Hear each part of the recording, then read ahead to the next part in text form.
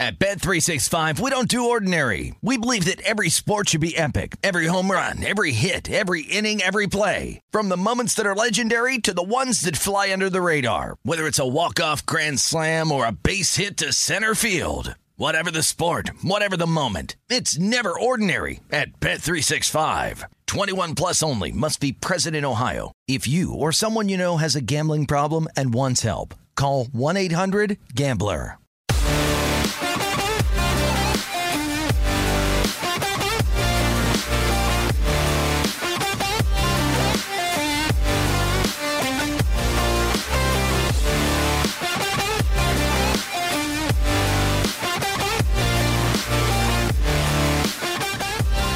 Back inside the Green Zone, presented by BetMGM. Dave Ross here at Circa. We've got Wes Reynolds over there at Mandalay Bay. And Wes, just keeping an eye on what's going on now. They've gone to the half in L.A. in that pivotal Game 7.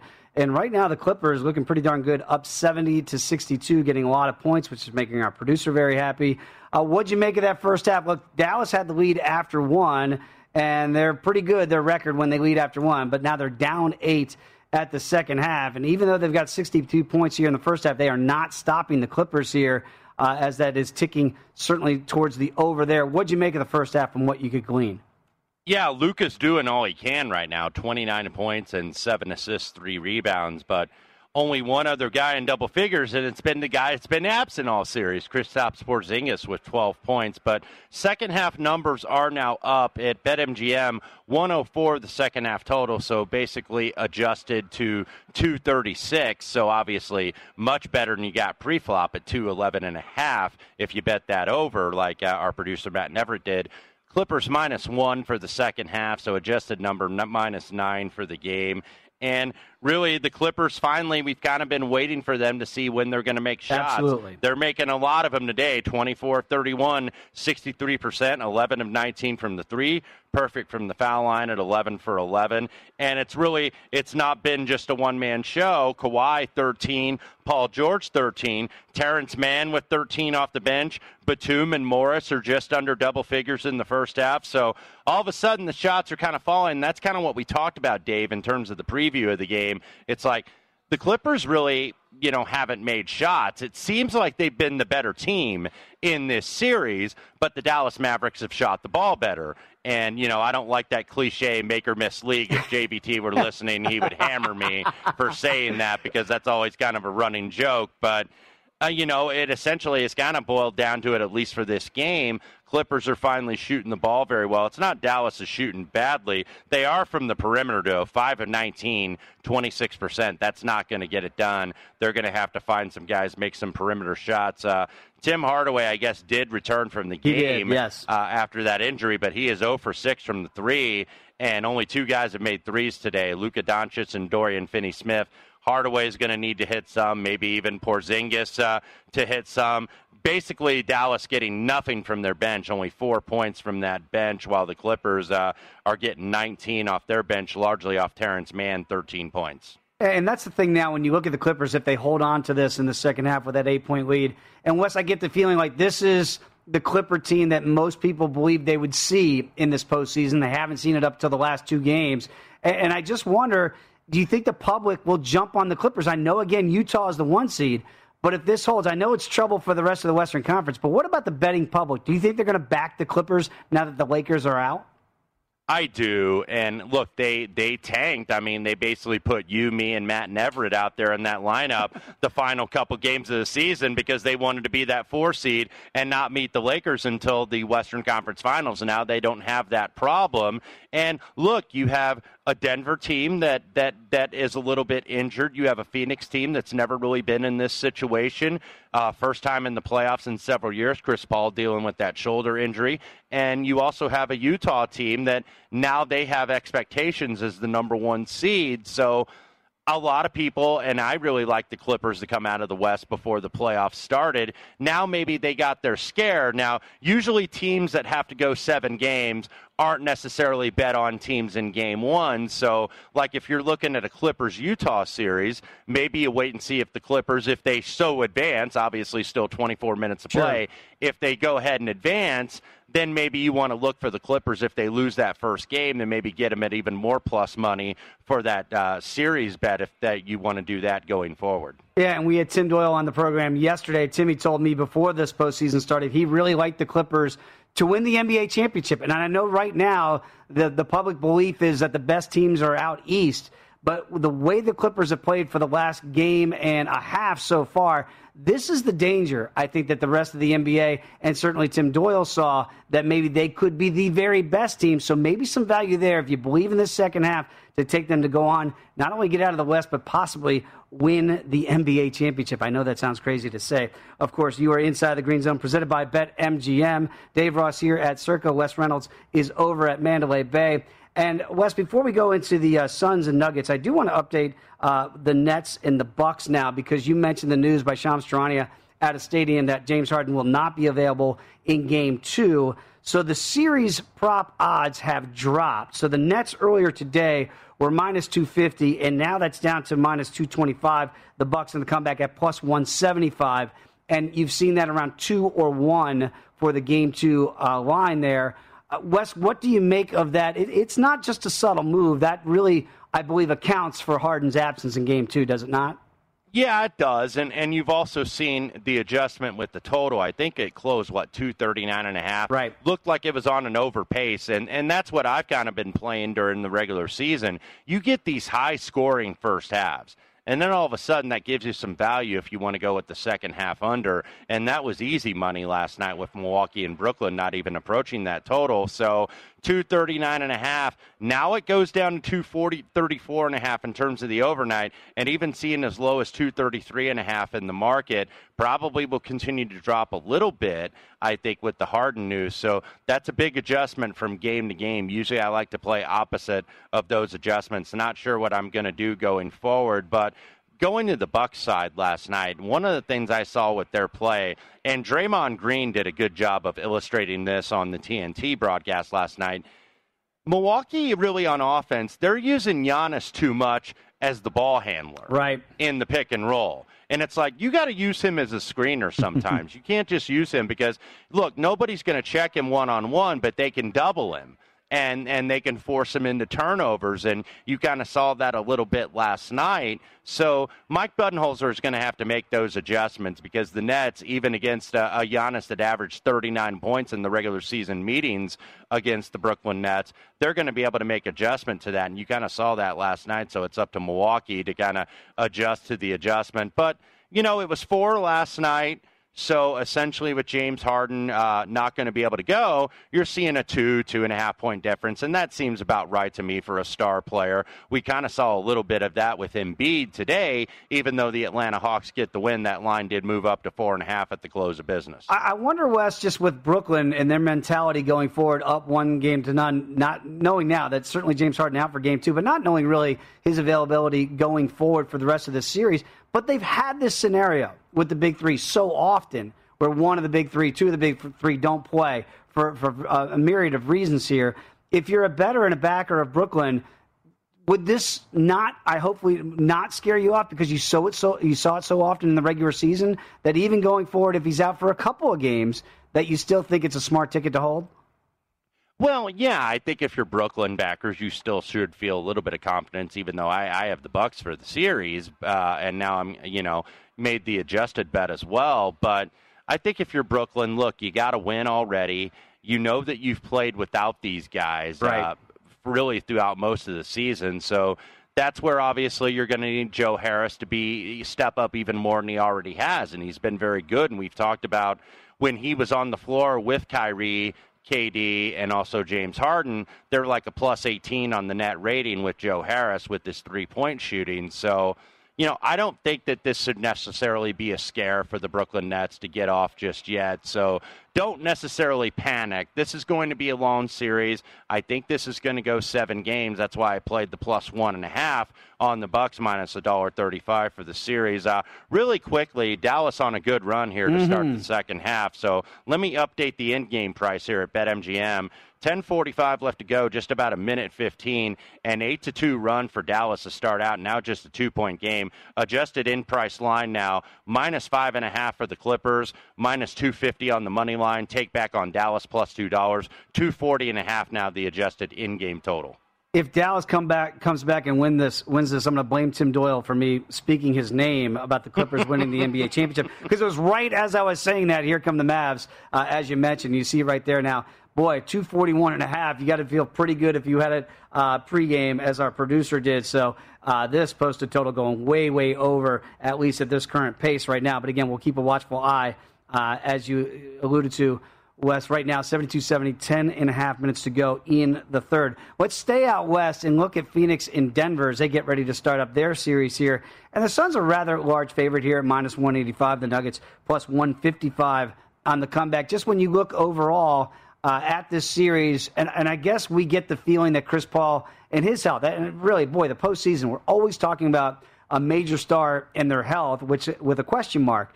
Obviously, he played well enough, and they try to get him some rest in the last series as they took care of the defending champs. What do you make of that line, and does that scare you? You see it now at minus 225 and Denver at plus 180. Are you scared off a little bit about the notion of Chris Paul maybe not being at full strength? I'm actually not, because Denver has their own injury concerns. And now you're starting to see some $2 in terms of that series price. I know $2.25 was the opener, and that's what's on the graphic. But I believe I'm seeing some $2 in the market. At $2 or less, I'm not opposed, and I actually will probably be on the Phoenix Suns in this series. Because if you look at where we are right now, Chris Paul has had 3 extra days now to rest. Right. And I think that obviously is going to help them and allow that shoulder to heal. Denver maybe not going to benefit so much from this layoff, because it looks like they're at least not getting Will Barton or P.J. Dozier back for Game 1. So basically that backcourt now is Monty Morris, Austin Rivers, and Campazzo. So the depth is going to be tested for Denver. Now, they had a mismatch against the backcourt. A lot of people didn't think they were going to get by Portland. How are you going to get by Dame and C.J. McCollum? And they went ahead and did so in 6 games. So this is not, I guess, new territory for the Denver Nuggets, but that's going to be an issue. Nevertheless, the Suns are going to have an issue guarding the likely MVP, Nikola Jokic.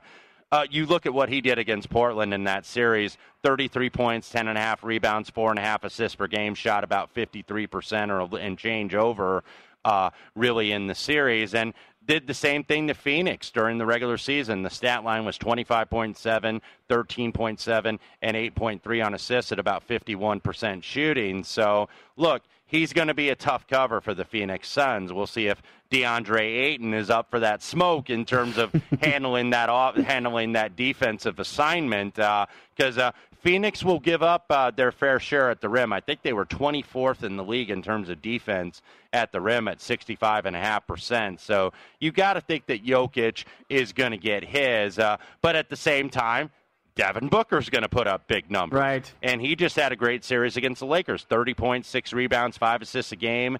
And then he had that 47 points in the game clinching, or the series clinching, rather, Game 6. So now you get to face a backcourt that I mentioned their depth lacking. We don't know when Barton and Dozier are going to be back. We know it's probably not going to be for tomorrow night in Game 1.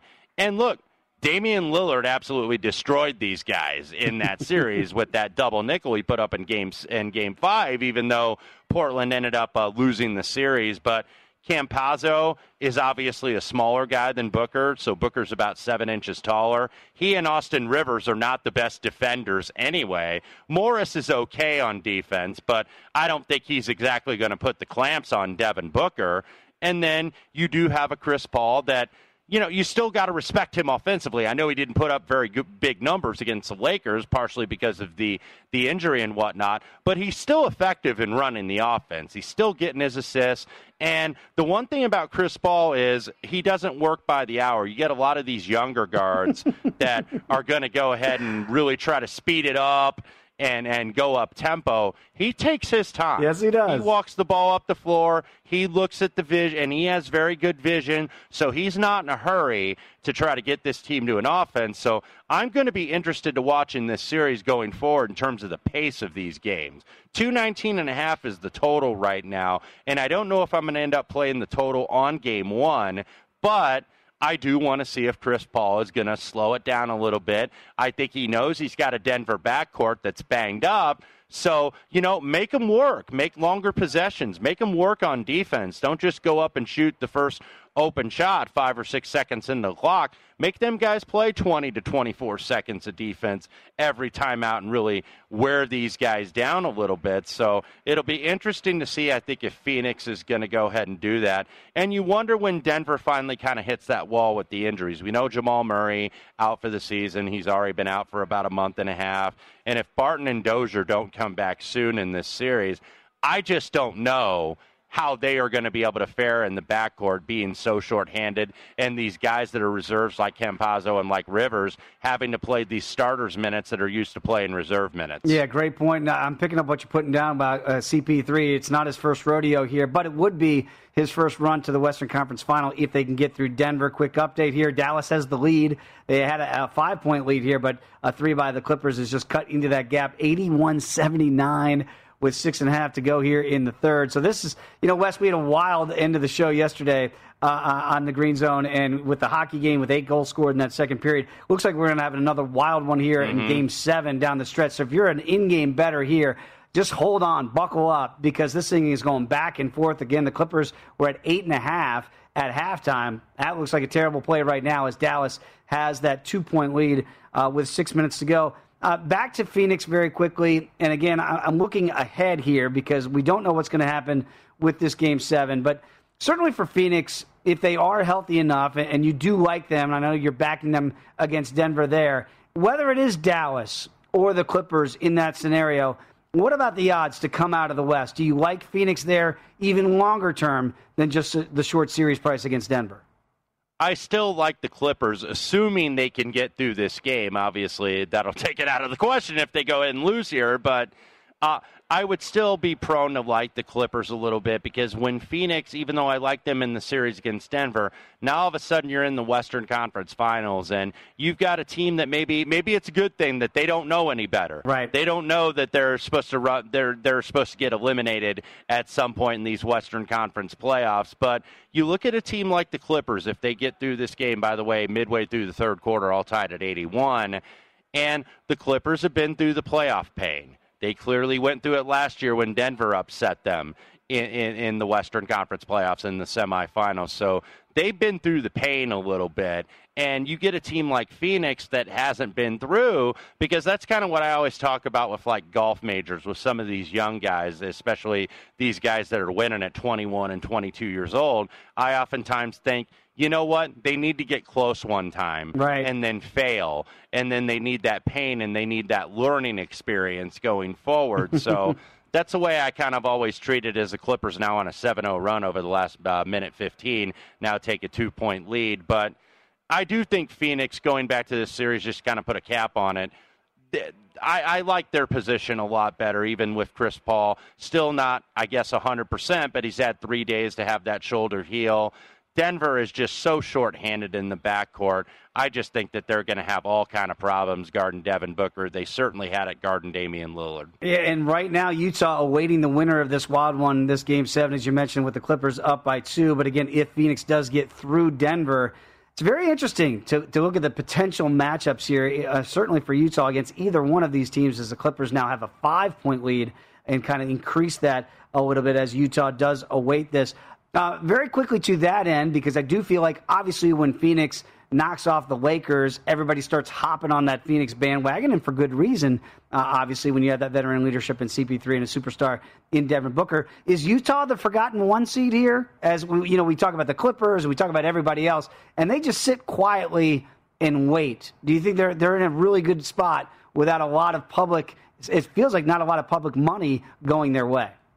Yeah, I do think they are the forgotten 1 seed here. And look, they've been through tough series over the years as well, but this is a very well-coached team. Quinn Snyder's done a good job. If you look at the last couple years, kind of Utah, I guess at least their bugaboo a bit, has been they can't score in the final few minutes, and the offense just kind of goes to a slog. Well, that's not necessarily the case anymore. They've obviously been very good defensively. You have one of the best rim protectors in all of the NBA, a former Defensive Player of the Year in Rudy Gobert. So, look, you can gamble a little bit when you have a Gobert down there right. that can erase shots and get so many rebounds, not only block shots, but alter shots and force turnovers. So your backcourt can gamble a little bit, and that's what Utah, I think, is willing to do, even though they do have some very good backcourt defenders with Donovan Mitchell and with Michael Conley Jr. They also have guys that can shoot the three. Those guys, Joel Ingles, Bogdanovich. So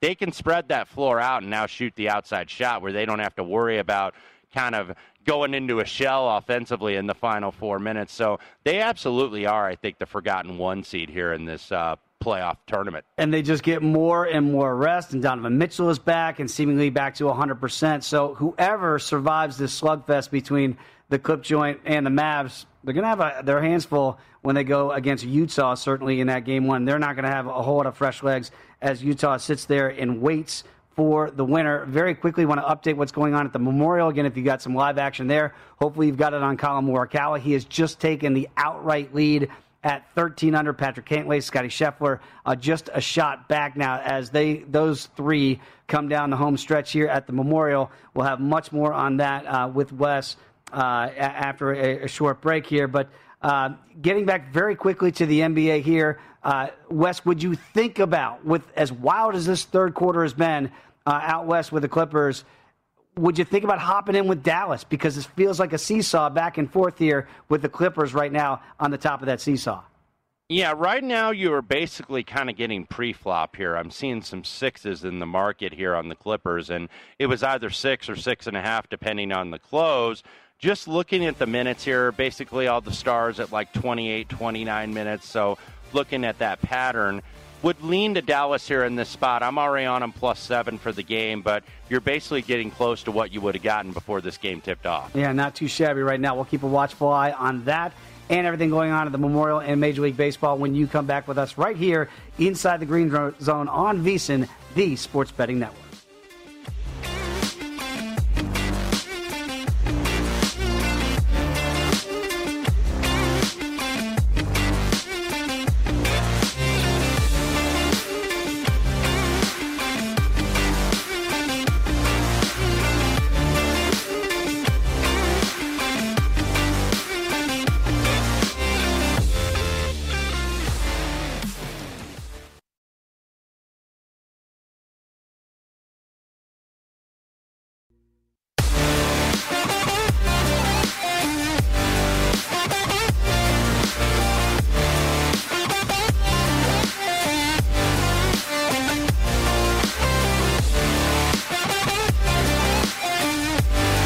Inside the Green Zone, Dave Ross with Wes Reynolds. And Wes, just kind of taking a look at everything going on right now as a 12-2 run for the Clippers here. They have an 88-83 lead right now. Luka Doncic going to the free throw line as a Mav try to tighten that thing up. Colin Morikawa right now, one-shot lead over Patrick Cantlay and Scotty Scheffler. That's at the Memorial. We did have a lot of finals already in Major League Baseball. And one game, too, that you mentioned in the break, we kind of written it off, the Reds with a 7-0 lead over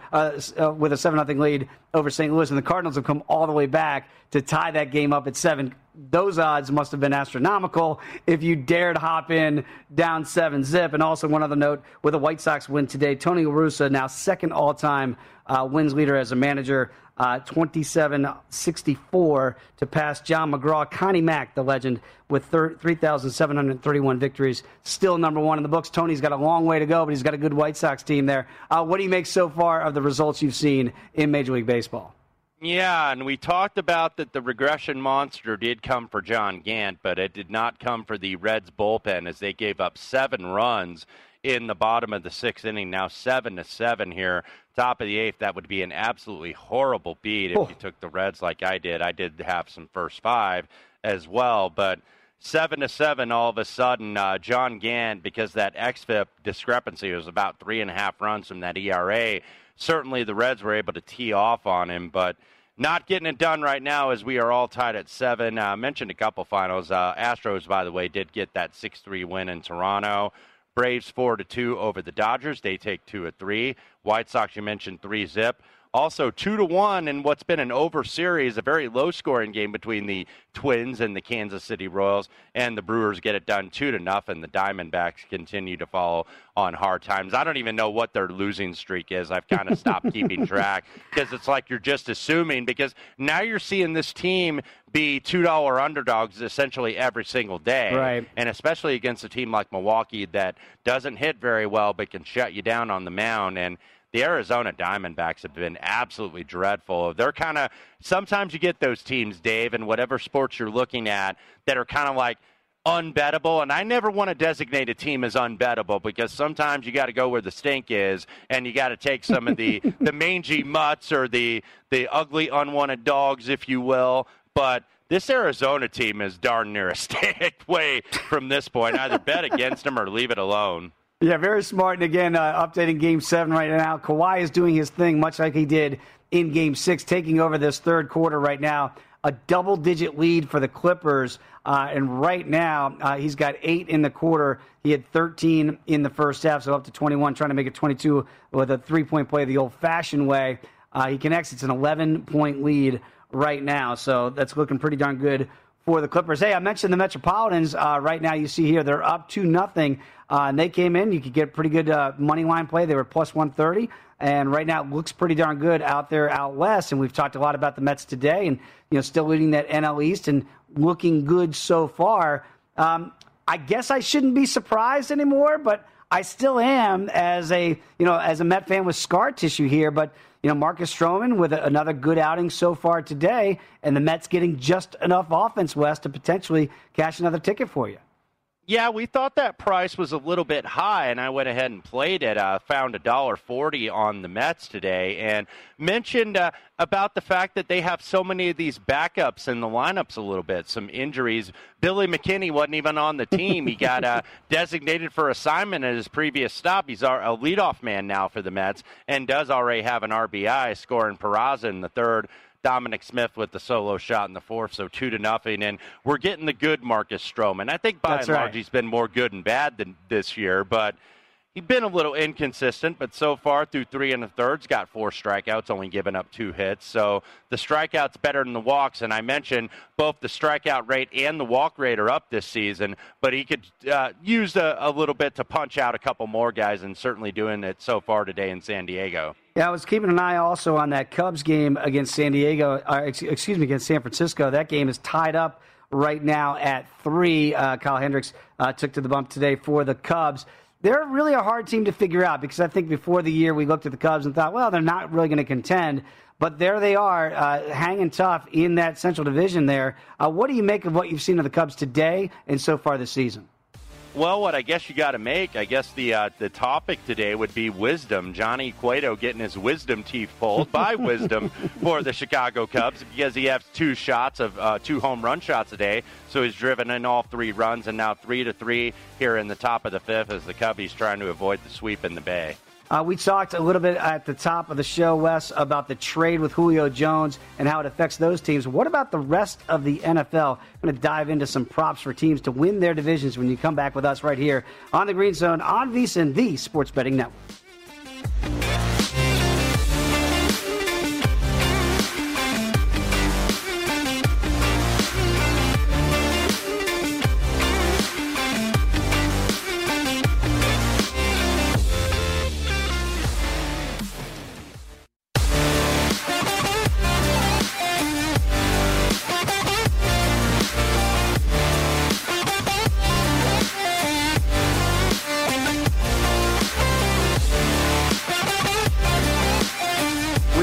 Feature on VSiN.com. Every day we're posting the latest betting splits on every game in the major sports with current odds and what percentage of bets and money are being placed on each game.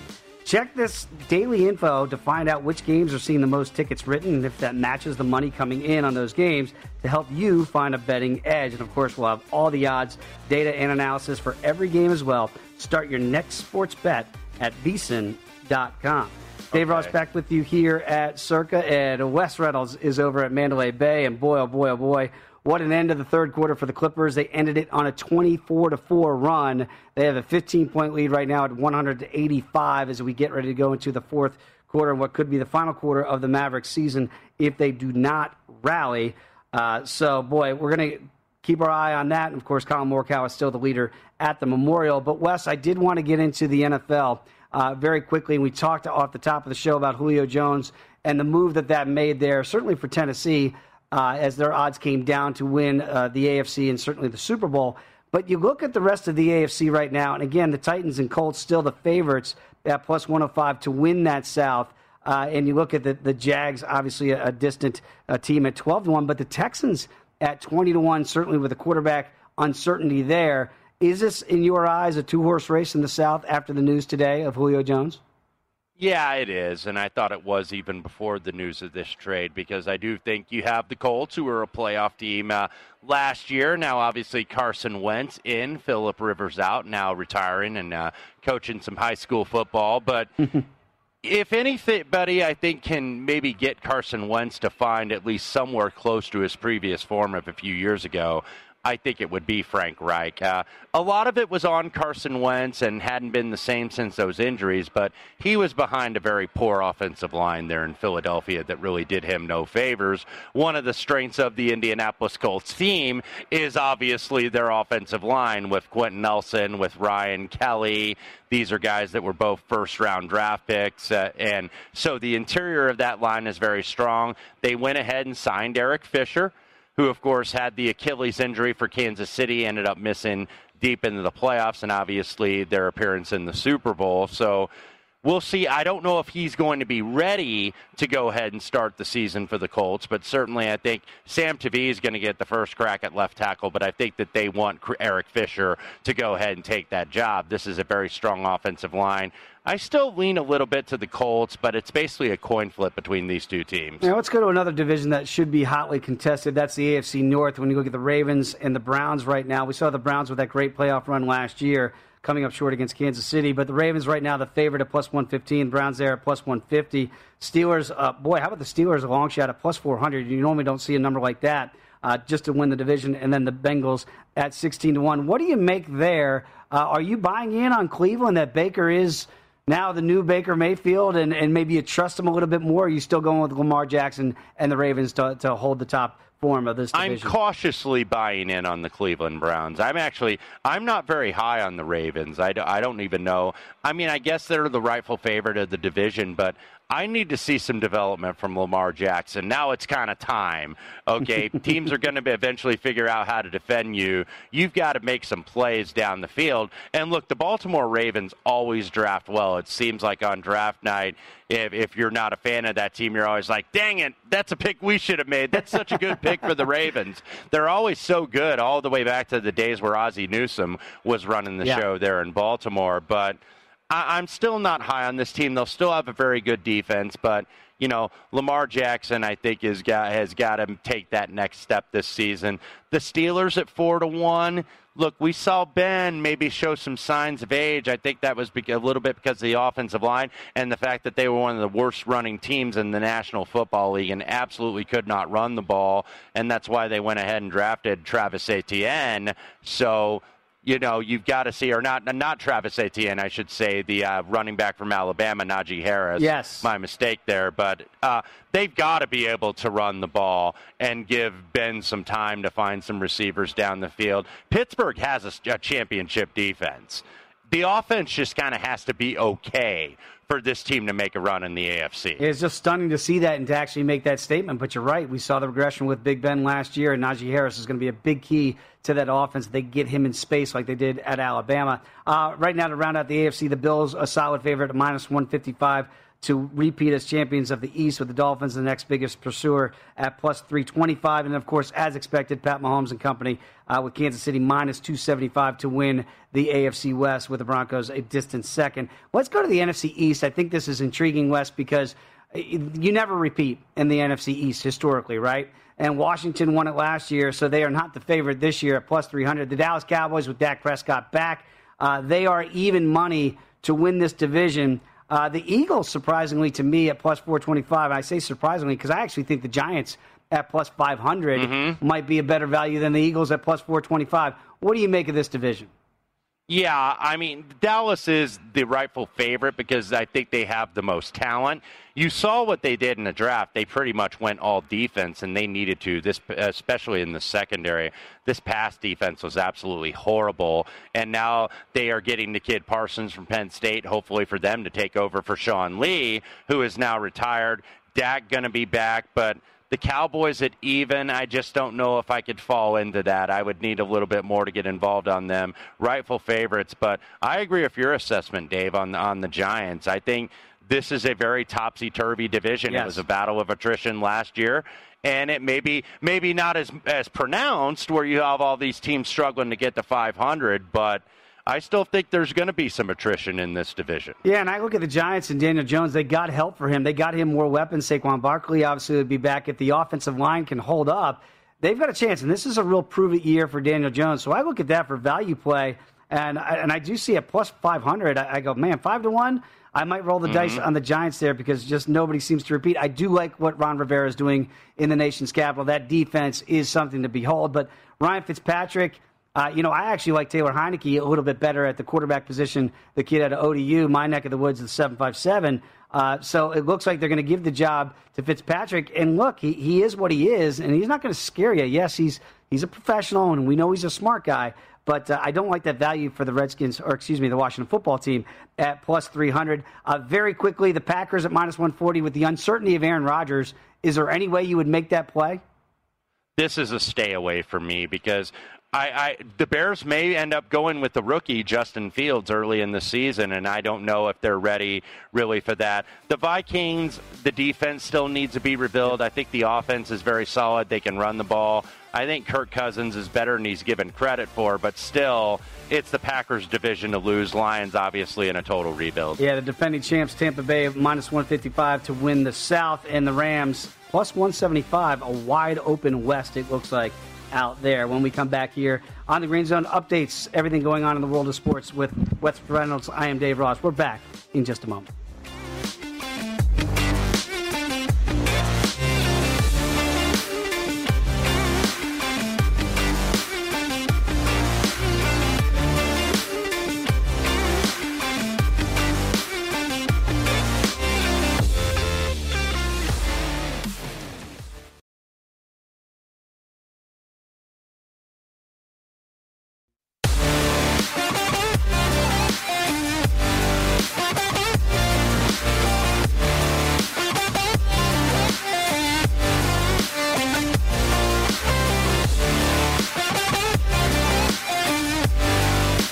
Bet fearlessly on your favorite sports with a risk-free first wager up to $600 at BetMGM.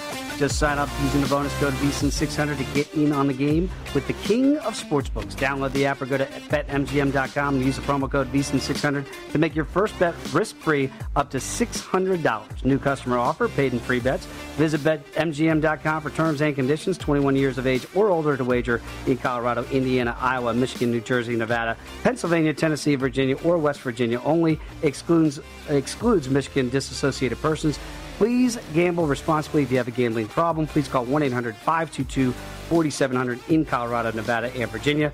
1-800-270-7117 for confidential help in Michigan. 1-800-GAMBLER in New Jersey, Pennsylvania, and West Virginia.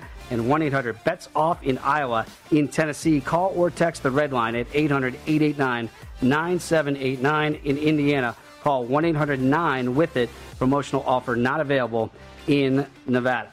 Dave Ross here at Circa, and Wes Reynolds is over at Mandalay Bay. And, Wes, it looks like this thing is going to end well for the Clippers in Game 7. They have stretched that lead out right now on Dallas, and keeping an eye, as we've done all day, Kyle Morikawa now with 2 holes to play, a one-shot lead over Patrick Cantlay and Scotty Scheffler. But, again, it's been the tale of two halves here for Luka Doncic. Only 6 points so far in the second half, 29 in the first half. I guess maybe that would be the fear that he had to do so much, and they were down 8 at the break, even with 29, that maybe running out a little bit of steam here in the second half? Mm-hmm. Yeah, absolutely. I mean, Luka, you could kind of tell going in that fourth quarter, running a little bit on fumes here and running out of gas here, trying to get some of his teammates maybe to step up. And look, credit to Dallas here and the fact that they did take this to 7. The Clippers played with fire, not going to get totally burned here because of the fact that I made the observation, hey, you're tanking to face this guy at 22 years old who's just scratching the surface of how good that he can be. So, you wonder how this is going to turn out. Dallas may still have one more run, down 14 here with about 7.5 minutes to go. Dorian Finney-Smith, 16 points, has been a good guy for the second half of the Mavericks. Rain's starting to come down now at Muirfield Village as I look out of the corner of my eye. Man. We are starting to get it pouring here with about 2 holes left to play here. As you mentioned, Colin Morikawa with the one-shot lead.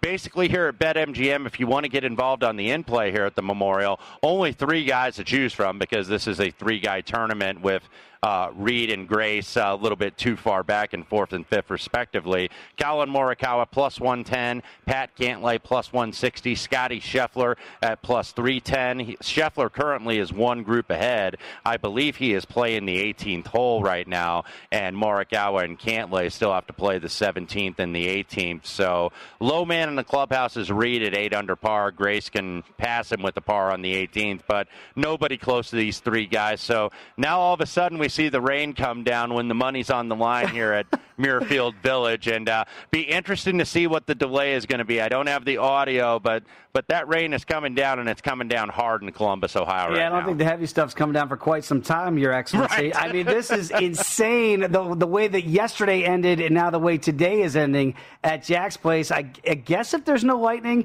Wes, you could play it through. The guys are still out there right now, but this is just taking a turn for the bizarre as they come down. The Bishop would absolutely play through here, Dave. I just think you got it. It's a nice hat on you, though. Only 3 Major League Baseball games tomorrow as we look ahead here, Wes, on the docket, a very short docket here with the Marlins at the Red Sox starting up that new series, Royals and Angels. But the one that catches my eye, again, is the Cubs. They stay out west against San Diego. Adbert Alzolay has been kind of a revelation a little bit for the Cubs this year as he goes up against Ryan Weathers. Is there anything there that intrigues you from a betting perspective? Because Alzolay, to be honest, he was fighting for that 5th spot for the Cubs. He's their hardest tosser that they have with any velocity, and he's been maybe their most trusted so far this season. Yeah, he certainly has. I'll start with the Weathers side because he is a good young prospect for San Diego that they're kind of bringing along slowly. He's made 7 starts, but he's only gone 27 1/3 combined in those starts. ERA very respectable at 2.30, xFIP 4.90. He's been a little bit lucky in terms of when we talk about that batting average balls in play. 208, which is astonishingly low. Usually about 3 is what you're looking for as kind of the average in terms of starting pitchers within Major League Baseball. But in his own right, Adbert Alzolay, people are thinking maybe he's due for a fade a little bit in terms of his xFIP, which I believe, or not xFIP, is batting average balls in play, which are kind of down in the 220s. But Alzolay, I think, has been a very crafty pitcher. 10 starts, 4-4, doesn't really walk a lot of guys, walks less than 2 a game, so walk rate is down. Batting average balls in play is 227. ERA and his fielding independent pitching are about relatively the same, so I guess what I would look at, and it's going to be pending here, by the way, the Cubs still in action now, bottom of the 5th, 4-3 up on Johnny Cueto in San Francisco. So when you look at this going forward, and the Padres, by the way, down 2-0 in the bottom of the 5th, Stroman throwing a shutout against Chris Paddock, where I might look, at least on first glance, is on the over at 7.5. Nothing that I've bet so far. Weather's about $1.20 favorite. Take back even money on Alzolay. I think that's about right, but maybe that luck factor when I talk about that BABIP, or whatever you want to call it, batting average balls in play, might play out here, and that would lean me to the over, but no bet for me so far. We know the Red Sox going to wrap up that series with the Yankees in Yankee Stadium today. Then they go home. Nick Pivetta takes to the bump against the Marlins. It just feels like a weird spot when you have all the emotion of playing the Yankees. And I know they say momentum is only as good as the next day's starting pitcher. What do you make of Pivetta in that spot? Could it be a natural letdown for the Red Sox if you're trying to get some plus action on the Marlins? Yeah, Nick Pivetta has been very solid this year. I've mentioned how the Red Sox have been able to hang around and why the market may be a little bit lukewarm on the Red Sox because they maybe don't believe that the Nick Pivettas and the Eduardo Rodriguez's and the Martin Perez's are going to continue to pitch pretty solid baseball, which they have done all season. This is always a tough spot when you go to Sunday Night Baseball, because when you come off that emotional series, they've already taken the first two and could potentially sweep the Yankees. Even at worst, they're going to go 2 out of 3 here. So you wonder, what the Red Sox having to play the next day are going to have a little bit left in the tank here. And Pablo Lopez has been very solid, 2.82 ERA, 3.51 on the xFIP. Marlins got a lot of good young arms with Lopez, with Alcantara, with Trevor Rogers. So Marlins got some good pitching. The problem is they don't hit.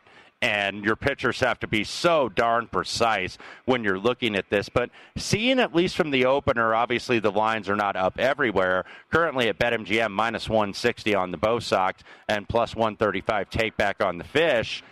You're probably going to see a little bit of movement, at least in the overnight, to the Marlins, whether the Sox win or lose, just because of what you mentioned, Dave, in terms of coming off that situation where, you put a lot into that Sox-Yankee series, and then what do you have left with the lowly Marlins coming in that I believe finally broke an 8-game losing streak with the win over Pittsburgh today, 3-1. So they finally got a win. So maybe you get the Marlins play a little bit loose here in the fact that, okay, we finally stopped that losing streak. We got that monkey off our back.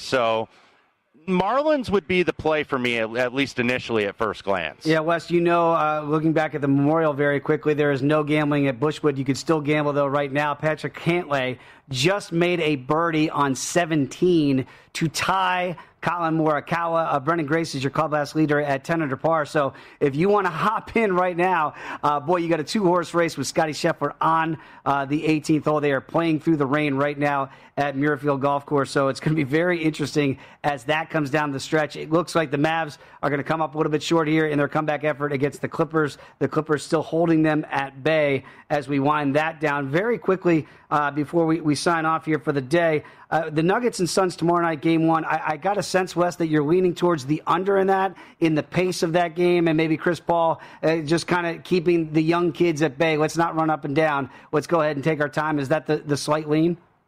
Yeah, that would be where I would be going. I'm not going to bet it until tomorrow. I'm kind of going to want to see where maybe the line moves overnight. But that would be, I think, the way that this is going to play out. I would think that the Phoenix Suns, they want to make this shorthanded Denver backcourt play a lot of defense and play some longer possessions. So that would at least be how I think it's going to play out. Obviously, taking unders is always a dangerous precedent in the NBA. But look, like Tim Doyle said yesterday, playoff defense is different than regular season defense. So what I'm likely going to do is I'm likely going to go ahead and bet the Suns once it gets under $2. I think $2 is the market low, and I think that's probably still worth a play in the series. But if it gets under $2, absolutely all in on Phoenix for the series. And no James Harden, of course, for Game 2 against the Bucks. I know if you're a Bucks backer, you got to think this is the spot where they even up the series. What do you make of Game 2 here in Brooklyn, your first glance ahead?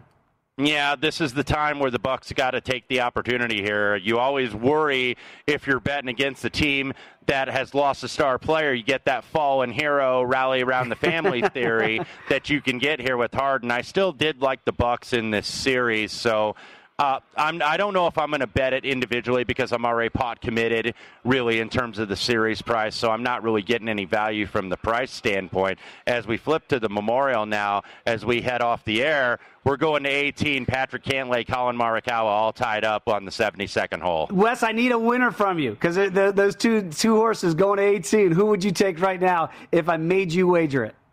Well, I would lean to Morikawa because he's been nails on the greens today. I know the putter is always shaky, but he was really the favorite in terms of the stat guys coming in. Led the tour on approach, led the tour on tee to green over the last 24 rounds. So if I need to bank on somebody and put a dart from the fairway on the second shot, it would be Morikawa. And he made it great, about a 10-footer for par on 17 to hold on to a share of that lead. So we'll see what happens at 18. Hey, Wes, really enjoyed it the last couple of days. Thank you very much for making me feel at home. And also to Matt Everett, our producer, and to Tim Murray the first 2 nights that I was here on the Nightcap. Enjoy the rest of your betting day. Bet Center is next right here on VSiN, the Sports Betting Network.